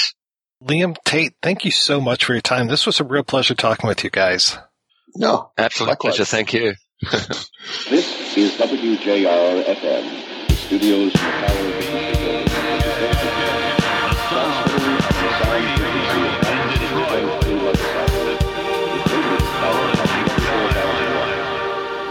megahertz. I remember those summer nights, riding in cars, getting in fights, bar after bar, night after night. Oh, those Detroit city lights. And all those long hot summer days, lying around in a purple haze, dreaming about being a star, driving a big car. Money to earn, money to burn, standing in the shadows, waiting for my turn. All right, we are back and talking about Susie Q. So I did have the question, and I think I've already got my answer as far as do you need to be a Susie fan to enjoy this movie? I don't think any of us were Susie fans necessarily. Like, I mean, talking about fans earlier, but I don't think we were like hardcore fans of Susie before watching this film. I even like to think that you could sort of say, I've never heard her music, or, you know, I don't particularly care for the music, but still find this film fascinating. And that's really what a good documentary, never mind a music documentary, should be able to do. You come in not caring for the subject matter. I mean, I know a lot of people who say that they don't particularly like watching sport, but some of the greatest documentaries that they've seen are sporting-related films. And I think the same should hold true with a really good music documentary. And really, I think that Liam and Tate got this right. They edited it right. And just Susie Quatro is a fascinating musician. She's a fascinating person. And there's something there about, well, this is her music career, but there's the human side of it. You know, this is the scenario that she faced with her sisters, and really don't need to be any sort of music fan to sort of be able to relate to that. It's just the story of someone who believed that she should have made it bigger than she did. There's a quote early on or maybe it's late in the film where she says, it's important to be validated by the ones that you love the most. That's universal. And that is, to a large extent, the theme of the film. So, yeah, I definitely think that you don't need to be a Susie Quatro fan. You don't even need to know who she is. And sad to say, it seems like a lot of Americans still don't. I think anyone who just likes a well-told story should be able to get into this. I agree. And I will say I am not a Susie Quatro expert, but I am definitely a fan, enough of a fan that I do own a T-shirt. That is true. I do have a Susie Quatro T-shirt, but also even in New York City, I can guarantee you plenty of people see that, and it's definitely an obscure thing to wear. They don't go, oh, wow, cool Susie Quatro shirt. Or at least most people don't. But I agree with you. I think this documentary does one of the best things a music documentary can do, which is introduce people to something who may know nothing about it. And you're right that unfortunately, she was never huge in the States. And I hope that this film helps. I hope in particular that young girls and young women see this, because she deserves much more attention than she's gotten here. And I think as an introduction, this movie's a really, really great start for anybody who's interested. As soon as you said, Morris, this film is an introduction to somebody and that you might not know who she is, and that the best documentaries are the way that, you know, you might not know the subject matter. I immediately thought of Joe Bryant AD, this documentary about Joe Bryant, the quote unquote, the American Bowie. I had no idea who Joe Bryant was. Just a friend of mine, Dion from Toronto, who's been on the show before. He recommended this documentary to me, and he started to tell me a little bit, but I was like, no, don't tell me too much. And just, I was exposed to this whole thing. I had no idea who this person was, and it just is an absolutely fascinating story. I would say the same thing for the Klaus Nomi documentary. Like, I know a little Klaus Nomi as far as, Lightning Strikes, his cover of that, and seeing him in something like Urga Music War. That's it. And so to know the entire, or what they fit into the documentary, the Klaus Nomi story, was like, wow. So I agree. Like, checking out documentaries about people who you may not know. I mean, it's weird because if you think about any quote unquote regular documentary, think about something like, the Three Complete Strangers. It's like, okay, I don't know what this story is. I'm going to walk in, I'm going to see this and be fascinated by it. I don't know why we would necessarily only want to see music documentaries about people that we already know, especially because if you're like me, you just sit and bitch about the things that they missed. Whereas with this, I don't know what they missed out of Susie's life because, like you said, I'm not a fan. So there could be whole chapters where it's like, wow, I really wish they would have covered when she did X, Y, and Z, but I'm too stupid to know that they're not doing that. So I get to sit in a blissful little bubble and enjoy what I see with Susie Q because I was riveted the entire time. On the very first episode of See Here, it was Tim's choice, and he hated the Gigi Allen story. Now, I didn't even know who Gigi Allen was at the time. And I watched this documentary and, musically, that was not my thing at all. But the film was absolutely fascinating. Once again, a great story is a great story told. And, like you say, Mike, I can't imagine why anyone would just sort of want to say, right, I'm going to stick with my bubble and I know this band, so I want to watch a documentary. I mean, there's nothing wrong with watching documentaries about musicians who you love. Of course, they're often who the things are aimed at. But I know that a few years ago, my son Max went and said to me, hey, you should watch this documentary Metal Evolution by the Canadian documentarian Sam Dunn. And it was like a whole 10-part TV series. And okay, so the first few episodes were going to be up my alley. With the origins of proto-metal and the early 70s metal, but certainly as it goes through the 80s and into the 90s and beyond, musically is definitely not my thing, but I found every second of that TV series so interesting. And it's not just about not knowing an artist. It can be a documentary about something that you don't even necessarily care about. But once again, a great story is a great story. I want to thank my co-host, Morrison Leon. Leon, what have you been up to during lockdown, sir?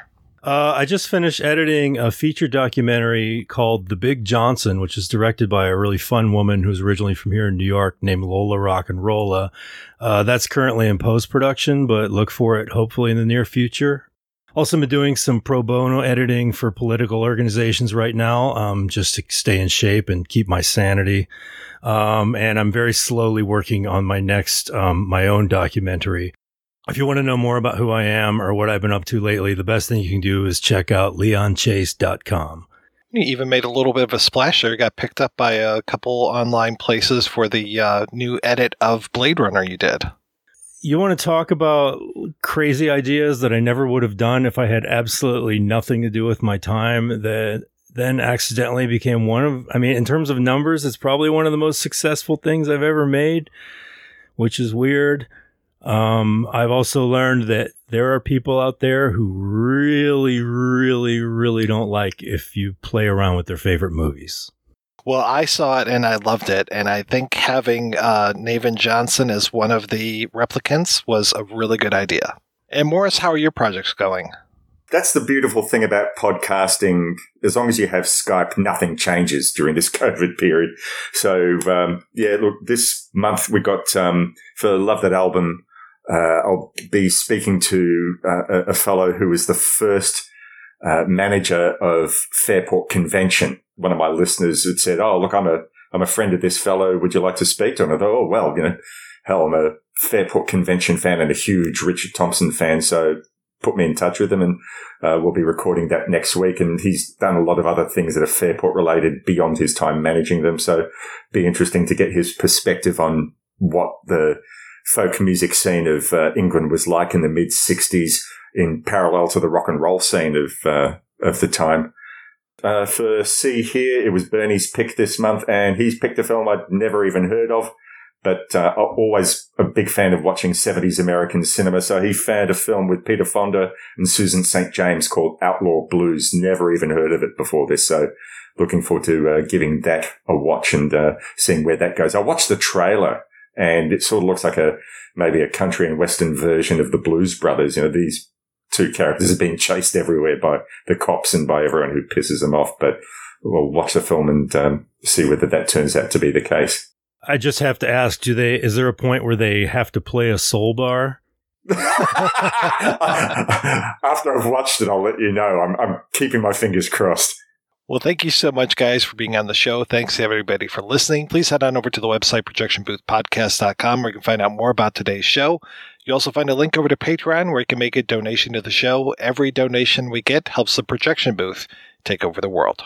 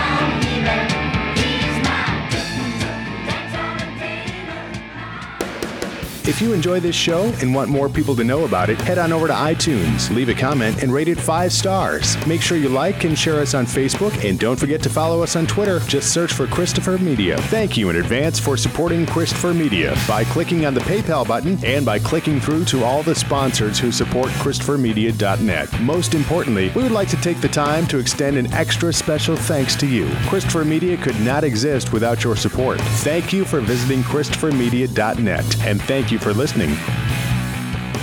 Christopher Media. Let's make some noise.